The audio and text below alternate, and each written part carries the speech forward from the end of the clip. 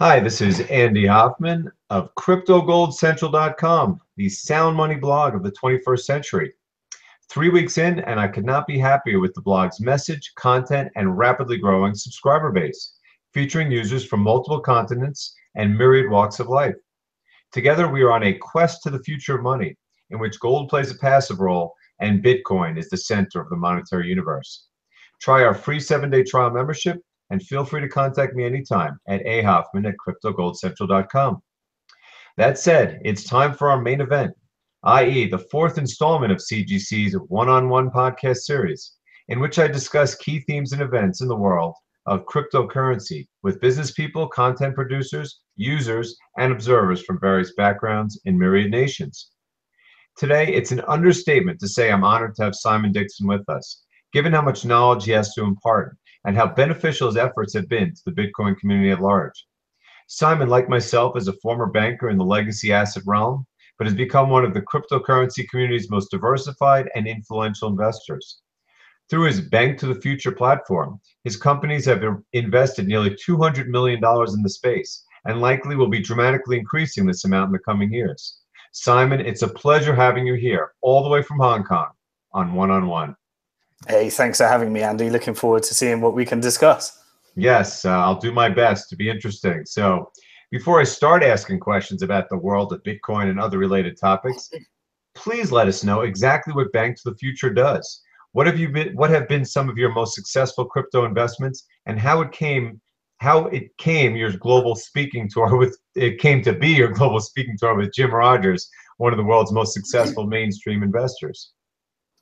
Okay, all right. Well, banktothefuture.com is a platform for accredited and high net worth investors to invest in anything involved in the future of finance. So we set about investing in, I wrote a book called Bank to the Future originally. This book was the first book that included Bitcoin, I believe. I haven't come across another one at the time.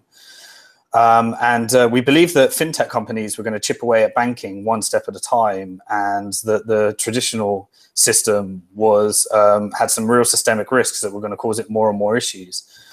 We decided I had an investment thesis that fintech companies are going to take over more and more of the functions of banks and traditional financial institutions. And the cryptocurrency was going to play a bigger and bigger and more important role in the future of finance. And so banktothefuture.com spent, approximately 4 years dealing with regulators, trying to just create this process for people to be able to invest online and co-invest with us. And once we went through that whole process, we decided that because we had invested in Bitcoin, and we weren't really in a position where we needed to build a scalable startup and get VC funding and all that stuff, because we held sound money and that sound money had treated us very well.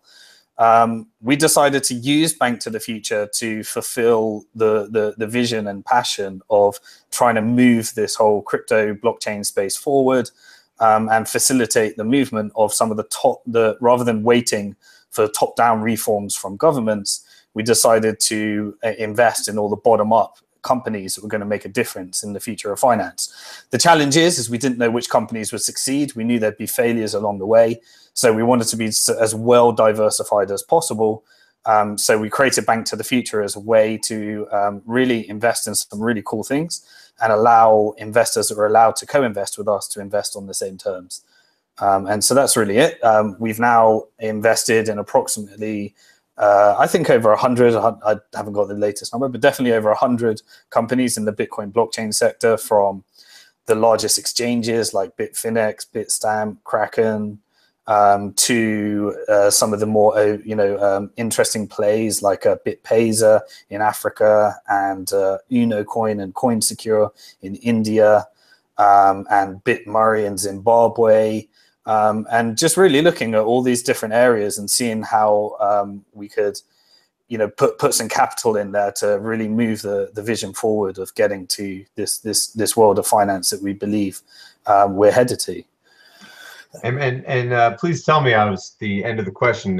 Pardon, I asked a 3-part question. Jim Rogers is someone who I followed. I'm not even sure you'd call me a mainstream person. I mean, I certainly was early in my career, but being in the precious metal space for many, many years, so close to 15 years, he was certainly someone that people looked up to and someone that spoke a lot about precious metals and certainly not about the kind of things that you talk about.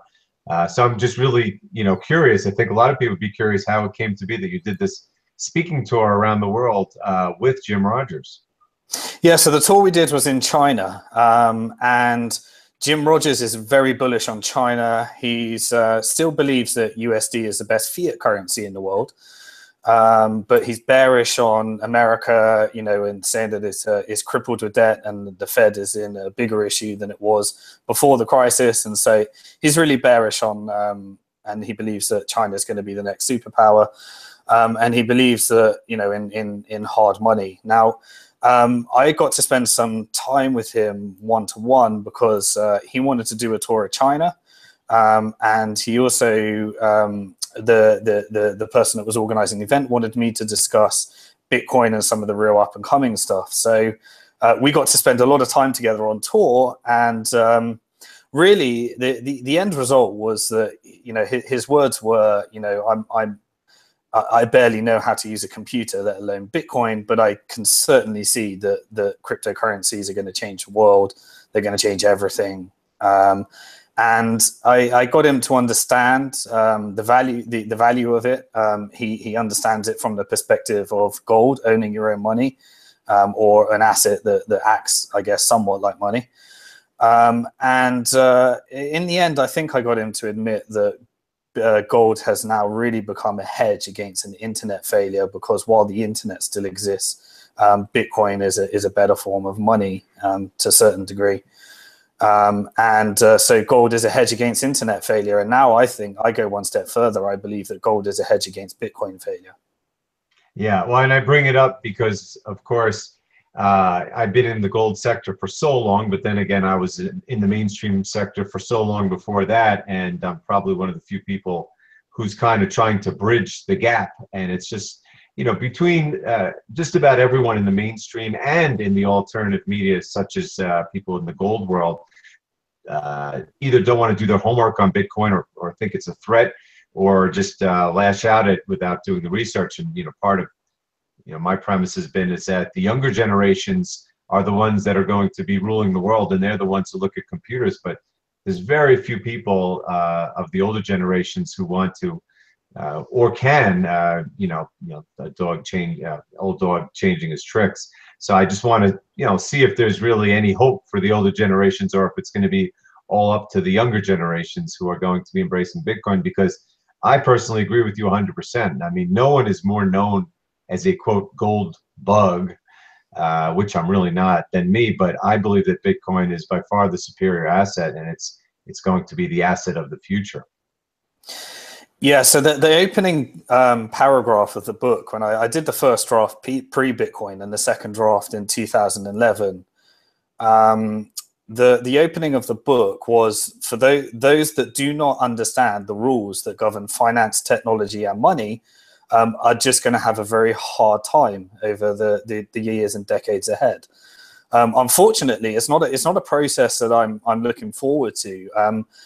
While I have completely managed my finances around my belief about what the future of finance, technology, and money is going to look like, to me, in order for my portfolio to perform, wanting the banks to fail and the traditional finance to implode and go the way I believe it will go, is a very undesirable outcome. I would hate to be as selfish as to say that, in order for my Bitcoin to perform, everyone has to lose their money in the banking system, because that's a very ugly, horrible, undesirable world to live in. But there's certain undeniable trends.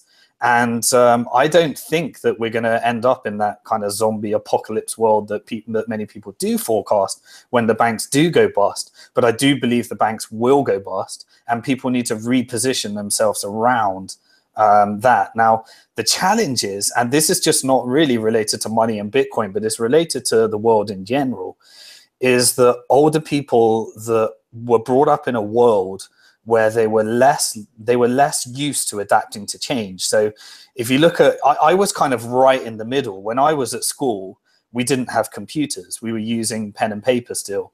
But the second I left school, when I went to college at university, we were using computers for everything. So I was in that transition. Now, I could have gone one or two ways. I could have just stuck in the slow moving world, which doesn't change. But I was forced in, because I was entering the career market in a time when everything was going digital. If I didn't adjust, then I just wouldn't have a job at the time. And so unfortunately, we're in this, my parents, they were around in a time when there was very little change. New technologies came around that really changed things maybe once every 20 years.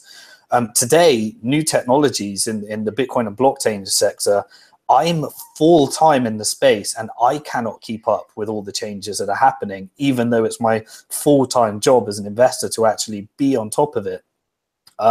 So the rate of change and the pace of change is something that a certain generation that wasn't used to change is very uncomfortable with.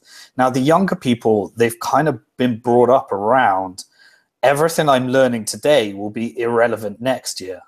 And I have found if I look back at my presentations last year, I often look at myself and say, while there may be the overarching trends of what I think is going to happen, the way in which it happens is completely different often to how one would have thought, because this new technology comes along and changes everything. Now, if you are in a mindset of not being able to adapt to such change, then unfortunately you are going to be somebody that is really either bitter and twisted about how the world's going to be.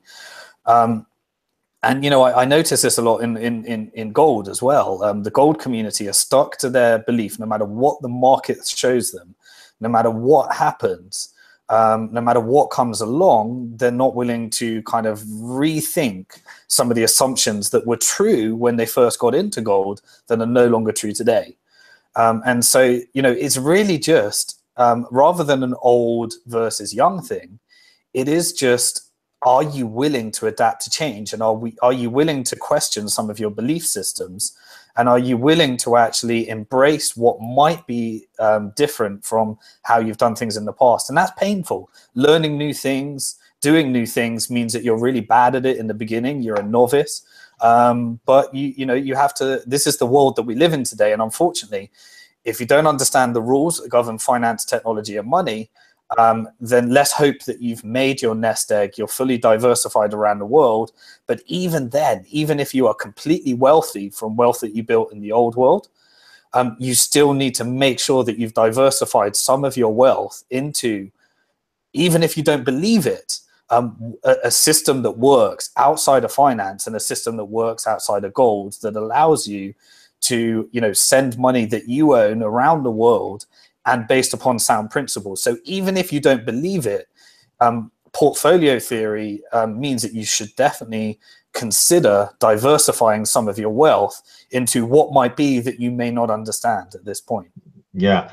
I mean, you talk about your parents hadn't seen a world of change. I would say I haven't seen a world of change up until a year or two ago. It was the same thing. And if you're in the precious metal community, you're seeing that same world of non-change, of simply money printing and really all negative outcomes. I mean, and still the fiat currency system has all negative outcomes as far as I can see. But for the first time in my career, I am optimistic. And it's solely because of Bitcoin, because I think that it can actually, I mean, yes, there are going to be parts of the world that suffer like Venezuela, and there are going to be parts of the world that suffer not quite as Venezuela, but it may seem that way because they're maybe first world nations that aren't supposed to have anything but the best. But yeah, you have to change, because to me, this technology has changed everything I've ever known about money. And if people don't change, they're not going to A, have a chance to participate, and B, they are going to be unhappy because they're going to feel like the world's passing them by. And I mean, I would say there's been more change in the last 2 years based on fintech than in my entire life. Well, the message that I'd like people to know is that what your future looks like is now a choice. you know, this invention called Bitcoin, and this invention that's coming from Bitcoin, it's got all sorts of problems that, you know, we could sit here and focus on all of its problems. But what it has done incredibly well is it's allowed anyone with an internet connection to participate in a financial system where they can own their own assets, they can spend it as they wish, and it is based upon sound monetary policy. Now, while Venezuela the Venezuelan government might completely screw up everything in their economy, they have a choice whether they want to embrace the new or actually, you know, kind of stick with the traditional. But not only that, but the people of Venezuela, to a certain degree, I accept that, you know, me as an English person living in Hong Kong, have, you know, it's very easy for me to say, you know, with the amount of opportunity that gets opened up to me just simply because of my passport, the color of the skin, and the luck that I was born into. I understand that gives me, you know, more opportunities, which I think is very unfair. But the reality is that there's this new thing that's coming along that does encourage, that can give people participation. So, you know, if I was advising a small African central bank right now what they should be doing, you know, I would be encouraging people to break away from some of these fiat money controls. And I can assure you, if you want to catch up with an economy like China, if you want to catch up with an economy like US, then it's at least worth a tiny bet. And this tiny bet for a country would be, take some of your country's electricity, allocate it towards mining Bitcoin, and sit on that Bitcoin and see what happens over the next 20 years. You might just be sat on an appreciating asset class that takes your central bank and makes you one of the next superpowers. And if that doesn't happen, okay, so you've only, you know, allocated a small amount to it. But any wise central bank that's not a superpower, that's not vested in protecting the US dollar or the renminbi or something like that, has an incredible opportunity. And this is why, you know, Bitcoin, you know, has this at the moment, it's a very niche user case. The niche user case is owning your own money, being able to spend your money on things that no one can stop you spending it on, and also having a deflationary store of value, which allows you, which encourages savings rather than encouraging debt. Whereas traditional fiat money encourages debt, and therefore the value of your US dollars, if you don't add to the supply and add to your savings, are always going to make you poorer and poorer and poorer. And the same with every traditional currency. The government will tell you how you can spend it, and if they don't like how you spend it, they'll stop you. The user experience on traditional money is getting worse and worse and worse because of government's agendas to eliminate ownership, where you can own your money like cash. And so, and also the government's agenda to actually make sure that they remain in control of their traditional currency is making the user experience of traditional money worse and worse and worse. But central banks have, you know, small niche central banks have the opportunity to become what I believe will make them one of the next global superpowers if they wanted to. They have that choice right now. They can do that, but they may not. They may need to go through disaster in getting there. But also, you don't need to actually be subject to the mercy of what your government has decided is your fate anymore. You can now own your money, you can spend your money, and you can create your own monetary policy. And you don't have to do this in a reckless way. You know, everyone is capable of taking 10% of their, you know, income. If, you know, I do appreciate there's some people that can't do this and don't have 10%. So I'm not trying to say, you know, but what I'm just trying to impress upon people is that there are ways now of taking back self-sovereignty and not being subject to the mercy of whether your government succeeds or fails. You know, that's a risk you can diversify out of now. And that came from Bitcoin, that came from blockchain. That has never existed before. Well, we're talking about the old versus the new and how people need to embrace the change. And you know, when you think about despotic governments and what their power base has always been, has been the printing press. It hasn't been a very effective power base. It doesn't last long. It's not a very happy power base, but that's what's worked.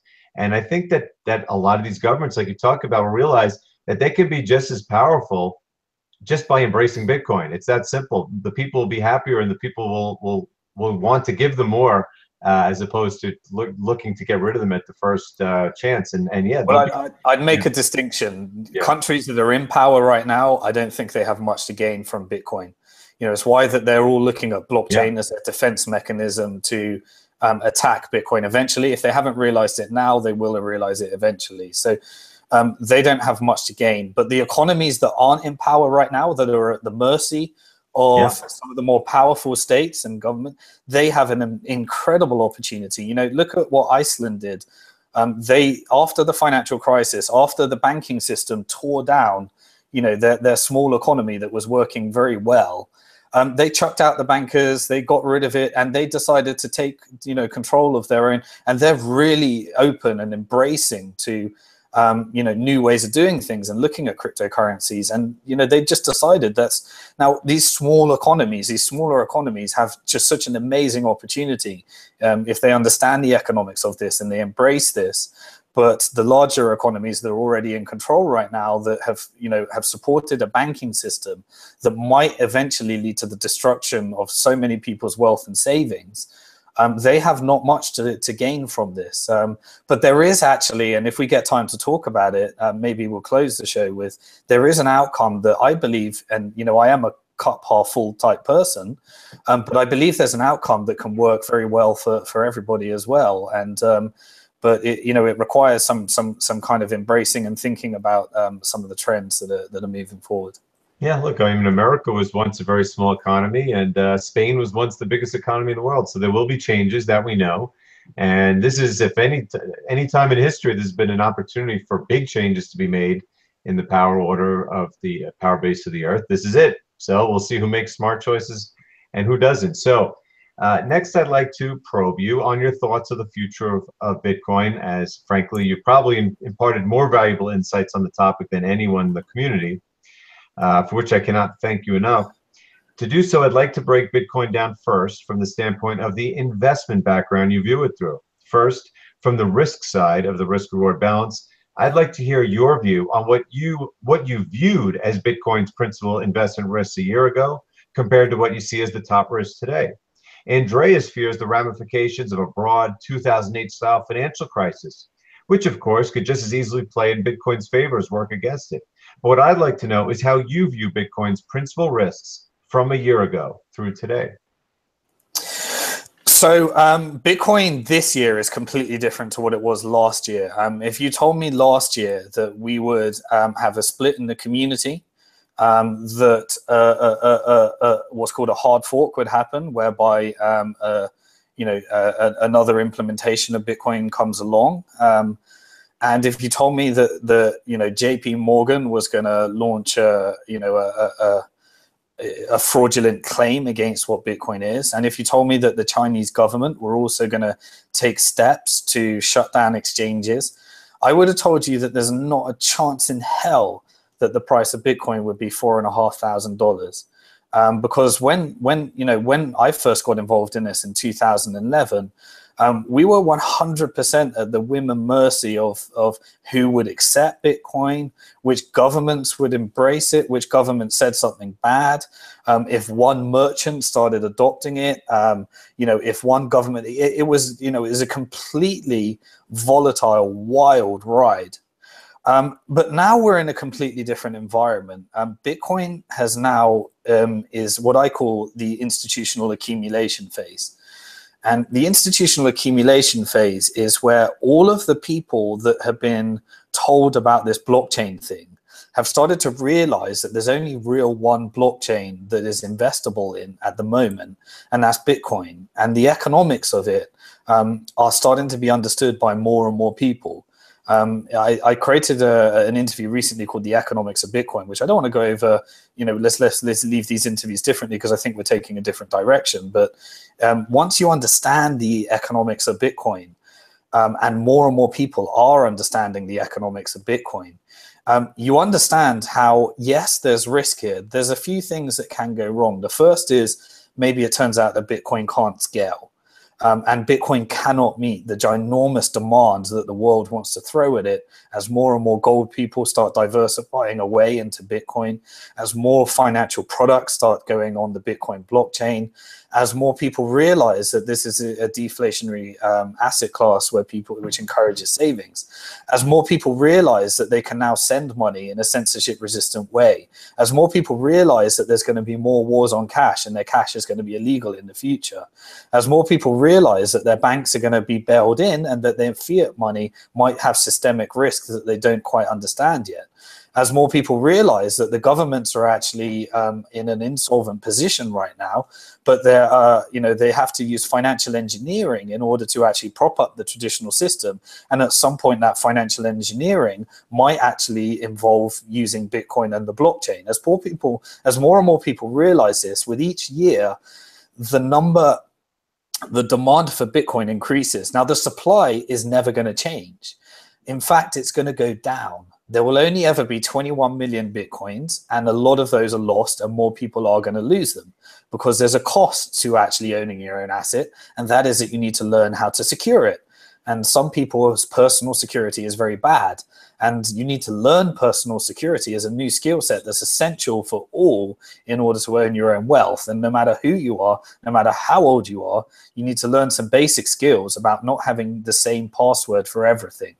And how to use a password manager to mix up your passwords, how to store your own information and look after your own assets. Now, while those are very foreign concepts to many people, these are concepts that everybody, no matter who you are, has to learn. You've been doing it with gold. You either give your gold with somebody else and you manage the risks about how to let somebody else look after it. And you've been doing it with your cash, where you either keep it in a safe or you give it to a safety deposit box or you keep it under the mattress. And you have to start thinking about how you manage your gold, how you manage your money. Well, you have to do the same with digital money as well. But it's, so it's just skill sets that you have to learn. Or you can just be lazy and not decide to learn this and leave all your money at the whims of everyone else. But what are the key risks with Bitcoin? Well, if you need to spend money short term, then Bitcoin is very volatile in terms of if you are thinking of it in terms of your domestic currency. So if you want to spend money on bread, then Bitcoin is not a very good currency because your bread could cost you, a quarter as much as it would. So as a short term, it's very hard to actually use. Now, over the years, because Bitcoin is technology, we can build products into that allow you to hedge it, to hold it, pegged to the gold or pegged to US dollar. But, the user experience for these things are not quite ready for mass adoption. They will be. It's only a question of time. So that's one of the key, is that people don't understand how to use it short term. The second thing is the ability for it to scale. This has been a long-term and long-standing debate. And I believe that Bitcoin has a very interesting, very good and healthy ecosystem where the people creating these Bitcoins called miners don't control it. The developers that are deciding, recommending changes don't control it. And it's being kept honest with, hard forks and other alternative competing altcoins in order to try and make sure that the development team know that there's threat of other things coming along if they don't continue to do that. While I don't think that's a completely valid threat, it completely helps with the ecosystem. The businesses don't control it because they try and get their way, and they can only lobby to try and and get that. Users don't quite get their way, but in the end, it's created this free market, amazing environment whereby no one fully controls it, and it is truly decentralized in the sense there's pockets of centralization, but the end result is truly decentralized, and it's the most decentralized thing we have ever seen. You may criticize it for some of its pockets of centralization, but we've never seen anything like it. Right. And so that's one of the the risk is, does it scale? And we are making incredible progress towards that scaling, and that has been the real focus of it. And the other, I guess, the major risk that people look about is, the true privacy and what the future of privacy is around that, because it's pseudonymous. The transactions are trackable and traceable, but you don't know who is actually behind it. And, things are going to get more and more sophisticated to track who is behind those transactions. But that's just a simply development roadmap. There's a lot of innovation happening on alternatives to Bitcoin that Bitcoin will adopt as and when it sees fit and safe. So these are kind of like the real questionable things. But in terms of what the major risk used to be, it was, is there enough demand to meet the supply? And that is solved right now. There is way more demand to meet the supply, and the supply is, although it increases, people are losing Bitcoins and things like that, which means that there's only so many of them. There's only going to be 21 million of these things. In the next 10, I think another 18 years, almost 90% of them will all be created. And so we're at the accumulation phase where every time someone attacks Bitcoin, the institutions are all accumulating and trying to suck up as many Bitcoins as they can. And so they're kind of, creating lots of these announcements to fear you into selling your Bitcoins so that others can accumulate them at cheaper and cheaper rates, because everyone knows there's only going to be so many of these things. And the demand and user case is going up and up and up, and the supply is not changing. Right. And the way I look at it from a year ago, to me, it was more a matter of what can the network be split? I mean, can the 21 million coins be stable? You've talked about this. I mean, I'm a monetary guy. That was all that mattered to me. And that was proven in spades after the hard fork that we saw, that the network cannot be split, and there will not ever be more than 21 million Bitcoins. As for scaling, I think that's more of a higher level problem that some of the people who are deeper into the space like yourself are focused on. But, as Andreas says, it like the internet, it'll scale ungracefully, but we certainly have better technology now than we did when the internet came out. So that was never a worry to me. But the bigger worry was, can someone destroy the network? And I think they can. So like you said, now we're going to have those higher level problems of how to scale the network, where people are not going to be in fear. And now that like the biggest government in the world, the Chinese, showed the hand of the big governments and failed to really have much of an impact. I think there's going to be some real smooth sailing as far as the fear factors going away, not the technological issues that have to be scaled. And the last thing I'll say is, you talk about people don't want to change, and people don't want to change. I get it, inertia. But I mean, man, when you use this stuff for the simplest transaction, you compare it to what you were used to using, be it in the banking system, in the fiat currency system, it is really the most remarkable thing I've ever seen. And I can't imagine how everyone will not be wanting to use this and loving using it in a very short period of time. That's just, assuming they have access to it. And the interesting thing is, none of that needs to happen for Bitcoin to achieve become an incredible store of value, an incredible way of transferring value, censorship resistant from person to person. If we just continue where we are right now, there is already more demand than supply. If we just continue on the trends that we're already doing, if we get mass adoption in terms of people using it, then that's only going to add more demand to the supply, the ever increasing supply. But none of that needs to happen. We are already at the phase where Bitcoin, to me, is virtually unstoppable. There are obviously some certain risks involved in this, because it's a new thing. It doesn't have the history of gold. So you've got to factor in some kind of risk factor there. But it's virtually, and governments at this phase right now, the biggest mistake that the banks made, the decision that I think will go down in history will be as one of the biggest mistakes the banks ever made that lost them their power, is the day that they decided to not try and tear down Bitcoin while it was small, but try and promote blockchain. When they started promoting blockchain as a defense mechanism against Bitcoin power, that was the day the entire world got educated about this concept called blockchain. The best free advertising ever. It was the most amazing free advertising. Then governments came along, then central banks came along, and the entire world started talking blockchain. That got an incredible amount of interest in there. And still to this day, there's only really one major user case of blockchain, which is Bitcoin. And everything else is kind of speculative. There's definitely going to be disruption in Wall Street. We're already seeing that. There's definitely going to be disruption in Silicon Valley. We're already seeing that. And there's definitely going to be disruption in retail banking and many other things that we're already seeing. But the day the banks really, kind of put the last nail in the coffin was the day they started promoting blockchain as a defense mechanism against Bitcoin. Right, and I'll finish this segment because again we're talking about this is the investment side we're talking about now. Oh. That in the gold sector you are taught to believe, or it's in your DNA that you need a zombie apocalypse to succeed in the sector, and if you get that, you're probably not going to get to enjoy your gold.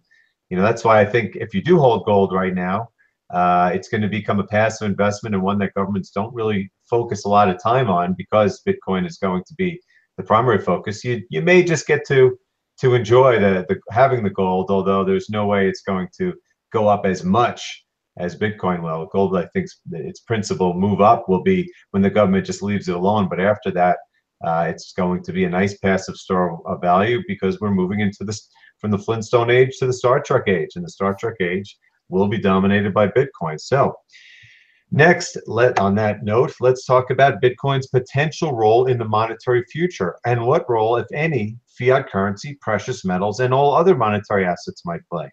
In other words, do you foresee a Bitcoin-centric, globally decentralized monetary system or a niche asset class focused on wealth storage, digital transactions, or both? And the way you view the world, how long might this take to develop? I don't see either of those, actually. I see somewhat in the middle. I don't think that fiat will ever go, and I don't think the world will be a better place if it does go. I believe that every country needs some kind of more stable, way of thinking, whereby the price of bread and goods is the same, is almost the same throughout the year. I think people will always spend money in fiat in their national currencies. But what is going to change significantly is the user experience that people have with their money.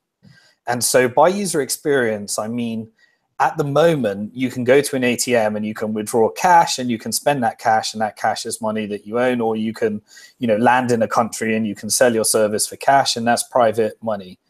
That is all going to be taken away in the future. Cash is nothing but a pain in the arse that governments have to leave in place just in case the banking system collapses and you need some kind of hedge when technology is down or your phone's not working or something like that. So that's the only cash that's going to be left in the future. But governments do not want you to have cash. I believe that I just tweeted that there was a bill passed. Bill proposed in the US right now that states if you own Bitcoin Cash or anything that exists outside a bank like gold, then you need to report in writing to the government and let them know what you own. That is significantly decreasing the user experience of money. When you have to use what was meant to be private money and you have to report it to the government, then people are going to want to do, they're going to want to do different things with that money. Their behaviors are going to change. And so what I believe so this war on cash is going to be a major change and shift, and that's going to be top-down led. The other thing is that there is ginormous systemic risk in the banking system. If you hold your money at a bank, then you are not the legal owner of that money. That money is not being spent by you. It's being spent by the bank on what they think is the right credit risk model of how to lend it. And it's got a monetary policy, which means that this value is guaranteed to go decrease your purchasing power over time. And because digital, by the way, Bitcoin didn't invent digital currency. Digital currency was already invented by the banks. The money at your bank is a digital currency. It's a digital representation of the money that you think your government created. So your money in online banking is just a digital version of the money that the cash that you think the government's creating. So this was already invented already, but the challenge is that money is all backed by debt. And in order to increase the money supply, you have to increase the debt. And so that means that you have ever increasing ways that banks create new financial innovation as a way to get more people into debt, because it increases the bottom line of the bank, and the governments like it because it looks like economic prosperity. And in a sense, it is economic prosperity. But the problem is it is all backed by debt. And when money is backed by debt, you have systemic risk events. And those are just increasing more and more and more.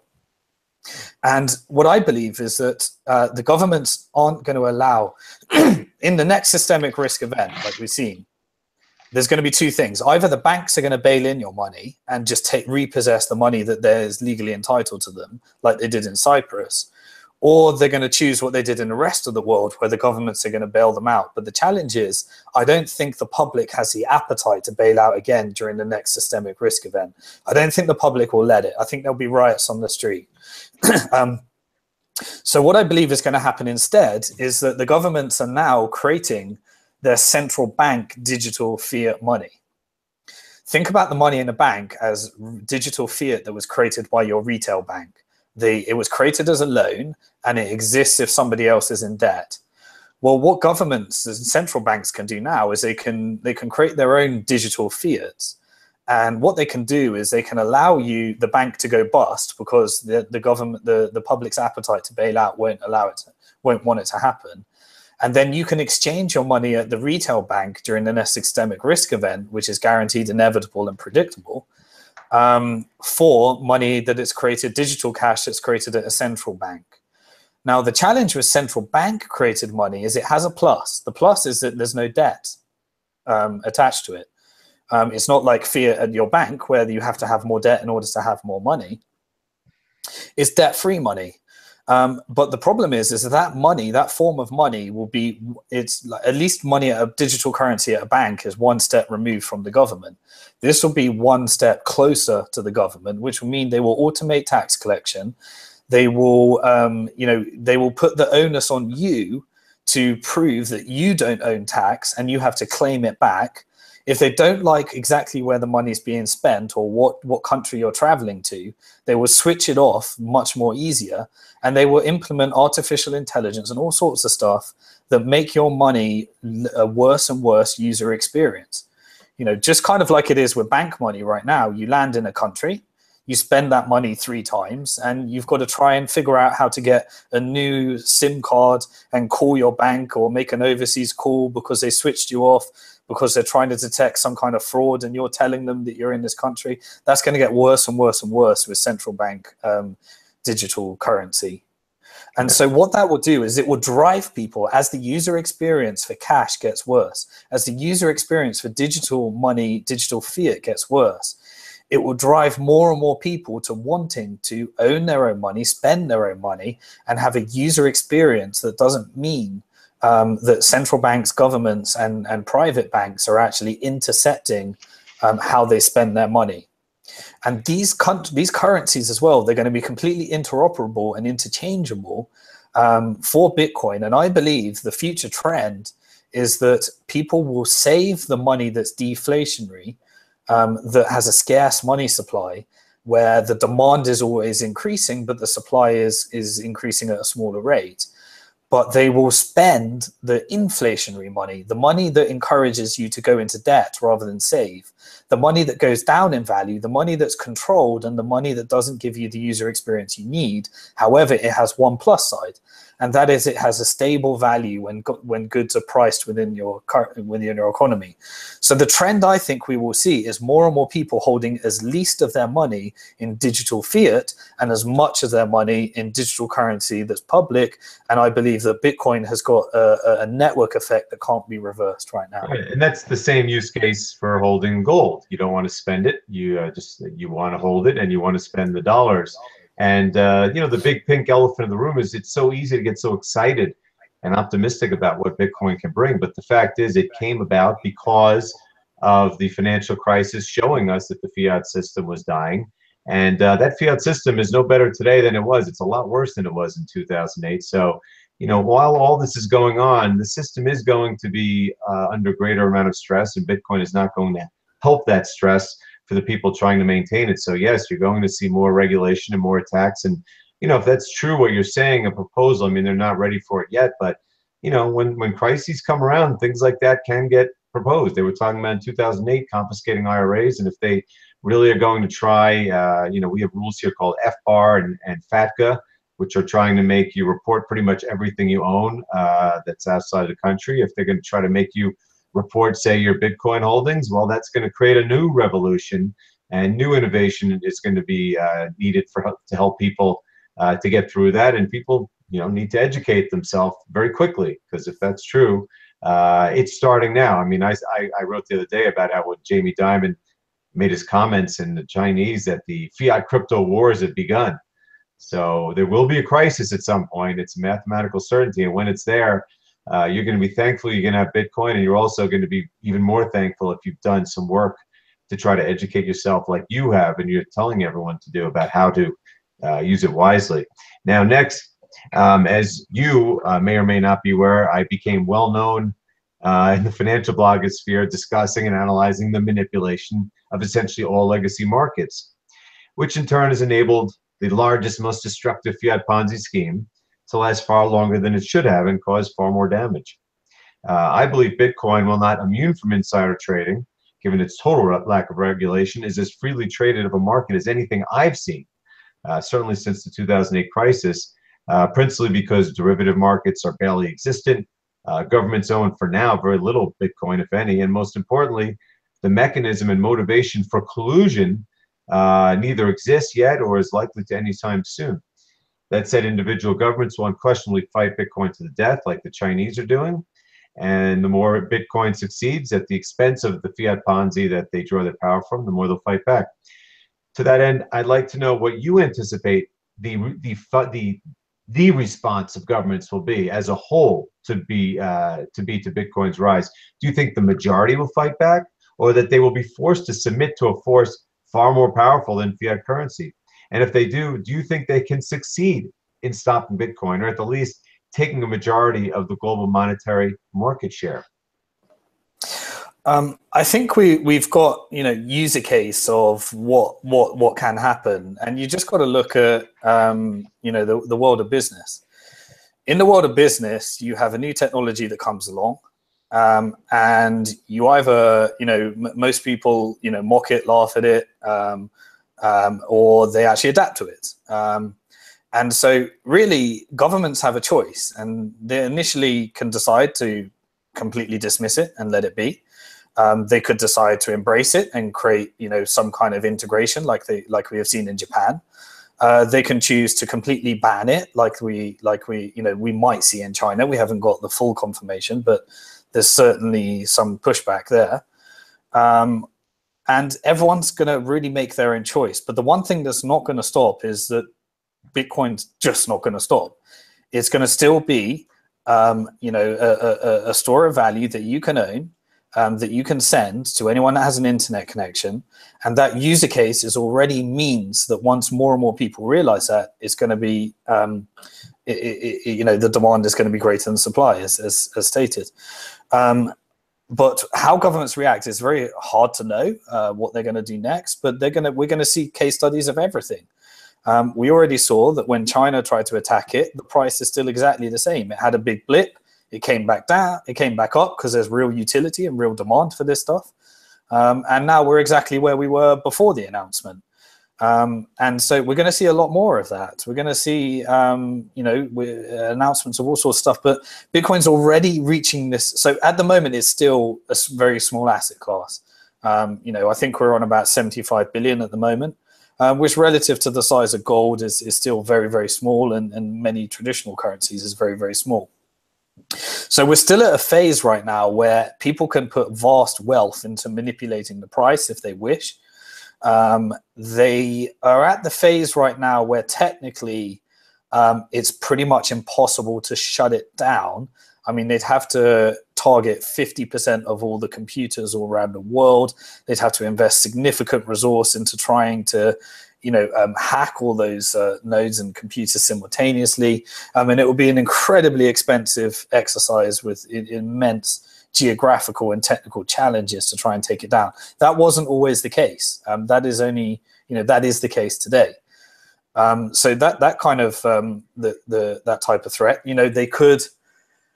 Russia could decide to bomb mining farms in China, and that will have its impact on price, and the mining farms will pop up somewhere else because the difficulty rate will change, and it will create a new opportunity for another country to take advantage of all those profits and accumulate cheap Bitcoins, and it starts over. But price manipulation is something that is real. One of the reasons why the ETF might have come in a little bit early, because it might have driven a lot of institutional speculation. I think we're at that phase right now. We're investors in many of the exchanges, and they are signing up hedge funds. They're signing up institutional investors. It's growing in terms of that type of money, and it's still very niche, very small. There's everyone knows about it right now. We're at that phase where most people in the world have hit Bitcoin. Most of the pockets of money have actually, had started to investigate this, and very few of them have actually studied the economics of Bitcoin and understood what it actually is. But those who have are all racing for the cheap Bitcoins right now and trying to scoop up some of that supply. But in terms of, it's very hard to second guess what governments are going to do next. Could anyone manipulate price right now? Well, yeah, I mean, that can certainly be achieved in a low liquidity environment that's getting more and more liquid. The only thing it does do is it, in a certain degree, as more and more exchanges become decentralized, as more and more financial technology becomes decentralized, it creates less opportunity to manipulate in silos of centralization. Now, those still exist today, certainly. There's silos of centralization, like Coinbase and places like that, and exchanges and various other things. But many of them are all adjusting to, and they're hedging their strategy around what it might look like in decentralization, while they're also building great user experiences for people that want to, hold Bitcoin and kind of get on board for the first time and act very similar to how it does in a bank. Yeah, and I'll just finish this segment by saying, for someone who is, I guess you could say, famous for following manipulation, it really, and I worked on Wall Street for a very long time. It is remarkable. I watch Bitcoin. It is not rigged. It certainly is subject to insider trading, and it is certainly extremely illiquid and thus subject to volatile swings. Although, as you said, because it's far more people are in it now, it's far less volatile than it used to be. But it is, in my view, decidedly not rigged. So when you see what it's doing, it's real. And by the way, if they did add the ETF, I think it would be absolutely scary. I think the price would probably double overnight, and then it would become dramatically more volatile as the Wall Street people came in. I don't know if you'd call that manipulation, but it would certainly be something I don't know if it's ready for just yet. Yeah, but you still can't change the supply. Yep. The supply economics are still the same. The demand can either go down or up. I can't see it going down. I can only see it becoming more and more useful to more and more people. And as somebody that's never actually sold Bitcoin, I spend Bitcoin. I pay staff in Bitcoin, and I have suppliers all around the world that I'd rather pay them in Bitcoin just because of it's so much easy. But I've never actually gone on an exchange and tried to sell them at some kind of news panic or anything like that. I really don't care if people are insider trading and manipulating the price short term. The price long term is not something that is what I'm focused on, as opposed to some of the short term. And there's plenty of insiders that I knew about the China announcement before it came out. I was live on the ground in Shanghai, and we're putting short orders in to protect their Bitcoin wealth. And there's certainly elements of insider trading that's happening, but that's a short-term trend at the moment. I haven't seen the long-term control and manipulation of Bitcoin at this phase yet. Yeah, and it's not, they're not going to be able to do it. They're never going to be able to create a COMEX to hold the price down. That's well, so many people hold it. It's very hard to get hold of those Bitcoins. That's right. It's right. It's very scarce, and the governments are not the people who own it. So anyway, in the interest of time, I'm going to skip over. I was going to ask you about what you see coming, but I think you've discussed that ad nauseum, and you probably will on many other shows. Here's my last question. It's about your views about the wide world of ICOs. Now, clearly, it's early, Wild West-like stage has brought to market countless scams, but at the same time, some extremely innovative ideas that could one day prove valuable as investments and technology enhancements. How do you see the ICO/altcoin market developing under your most likely scenario for Bitcoin? And do you believe decentralized financing vehicles will replace a material proportion of the legacy capital financing business? In other words, can ICOs replace stocks and bonds? So one of the first things that ICOs have done is they've started to disrupt Silicon Valley, and you can see Silicon Valley reacting right now. They're trying to make sure that it's now the first time in history where the most beneficial thing to do to raise finance is get the hell out of America and stay away from Silicon Valley. And most of the ICOs are making sure and taking procedures to make sure they don't take on US investors. There's a reason for that, because the regulations in the states are certain companies are not willing to kind of go through that process, and so there's a global investor base that's driving a lot of the innovation over to Singapore and Hong Kong and Cayman Islands and various other places, and and so it's no longer the right place, the right thing to do to go to Silicon Valley to get your funding. Now, Silicon Valley is certainly accumulating a lot of the Bitcoins. They understand that this could be very disruptive to them, and they're now certainly investing in a lot of these ICOs, and they're also stopping, many of them are stopping investing in equity because they like the liquidity that is being produced from, let's face it, scams, pump and dump schemes, and some people using ICOs to create network effects that can never be achieved under traditional finance. And you've got the complete spectrum right now. We were investors in some of the really early ICOs.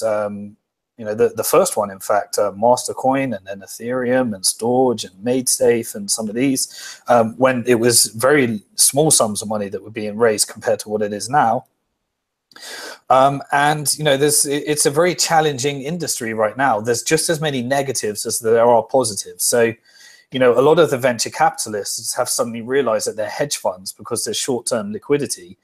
And therefore, sometimes the best investment strategy, and this is how we know we're in, while the early stage of this is causing, insane thinking amongst investors and really being extremely disruptive in how you think. Because sometimes the best investment strategy might be to, invest in a pump and dump, which makes more money than if you invest in a long-term venture capital and then actually build the technology, because some of these ICOs are promising things that they're never going to be able to achieve. And if they actually built the technology, it would probably be hugely disappointing and crash the price, because then they'd realize no one wants to use it. So liquidity comes with just as many benefits as problems, and as many problems as benefits.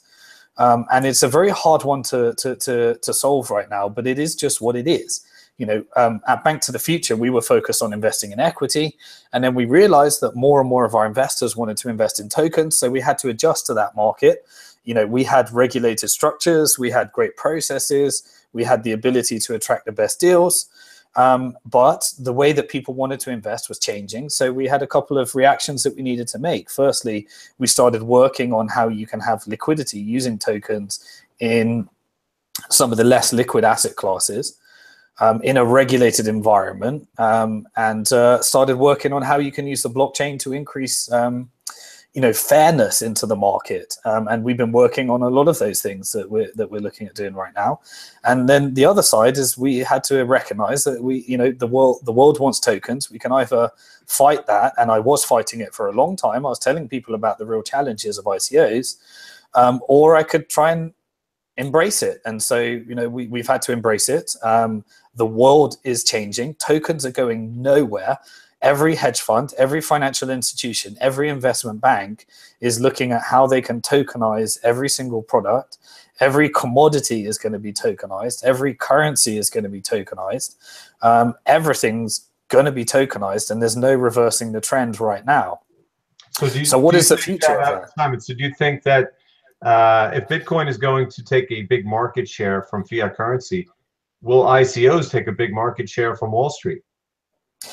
No doubt about it, but so essentially we're going to have less geographical focus. So ICOs are truly global, and they don't create silos of wealth like Wall Street has and Silicon Valley has. So Silicon Valley and Wall Street has huge competition right now. They've got the most to lose in terms of global people. But where is this actually going? Well, I see three things, really important trends that are going to come from this. The first trend is that there's going to be more and more scams, more and more problems, and eventually we're going to have a bubble burst. A lot of people are going to lose money. They're going to complain to regulators, and then we're going to have mass regulation and, court cases and all sorts of stuff. That's coming. That's inevitable. That's, where we're going next. Now, out of that will become a more regulated market.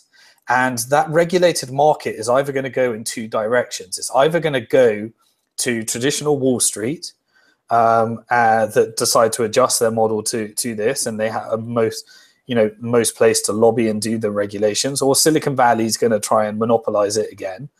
Or fintech companies, which have a global focus, are going to come along and they're going to implement regulations. So as part of Bank to the Future, we're making sure that we've been working years on these regulations and what it might look like. But at the same time, we're keeping true to our vision about where we came from, because we came from this because of the belief that owning your own assets and being able to spend your own assets and having sound monetary policy and certain innovations that come from this are going to change the world. So we're trying to sit in that hybrid model of the regulated and also staying true to the vision of what it's actually going to be. But we're not going to be the whole thing. There's going to be lots of people looking to do what we do, and there's going to be other markets as well.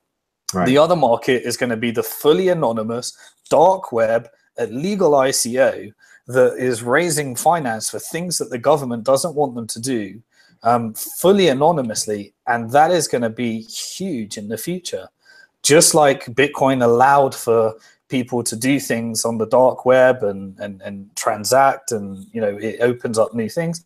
There is going to be the fully anonymous, the fully decentralized, the fully illegal ICO, and that's going to be unstoppable. There's going to be no stopping that, and you're going to have to rely on law enforcement and consumer protections to kind of do that. The other thing is that you've got this thing called a utility token, which is that the definition of some of these ICOs does not fit in with investment and securities law. And in order to make it fit in, you're going to have to change the laws. So there is huge disruption where people are going to look at, well, how can I build network effects? How can I fund things like the internet, which Tim Berners-Lee was not rich after inventing the internet. Google, Facebook, and all these companies were. But now, through this tokenization process and through utility tokens, Tim Berners-Lee could have been the richest person as the largest token holder in the invention of the internet, if that was still around at the time. But so what it has done is it's created an environment where people can stop focusing on how do I please VCs, how do I create business models that don't quite fit in, and how can I just focus on the technology? And if I build great technology, then the network effect of these tokens goes up. And these are all three very interesting things. You've got the regulated environment where Wall Street and Silicon Valley is going to be geographically diversified around the world. You've got the unregulated ICO that's going to fuel huge funding into things that the government doesn't want to happen. And then you've got this model whereby you can build network effects and not have to focus on pleasing VCs and pleasing Wall Street in order to get to the IPO, which very few people will do, and just focus on the technology, just the exact way Bitcoin was created. All of those have pros, all of those have cons, and all it is it goes right back to the original conversation we had. We are in a completely changing environment. The things that you think are going to change.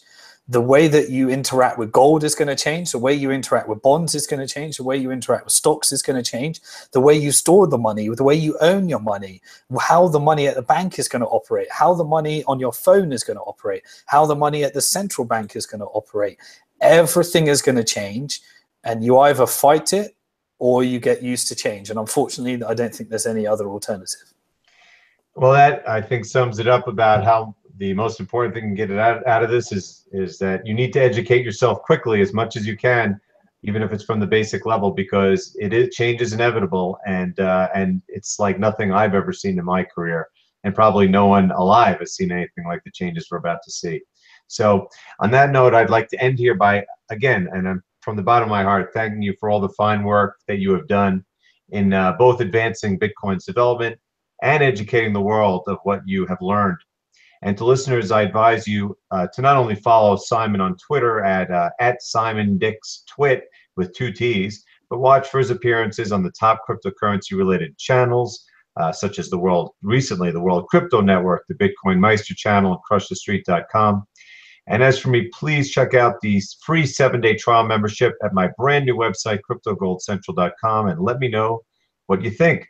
I've already posted close to 200 unique blog posts on topics ranging from Bitcoin to altcoins, ICOs, and precious metals, and intend to work as hard as Simon does to help readers learn about what I view to be the most transformational technology of our lifetimes and the best investment opportunity.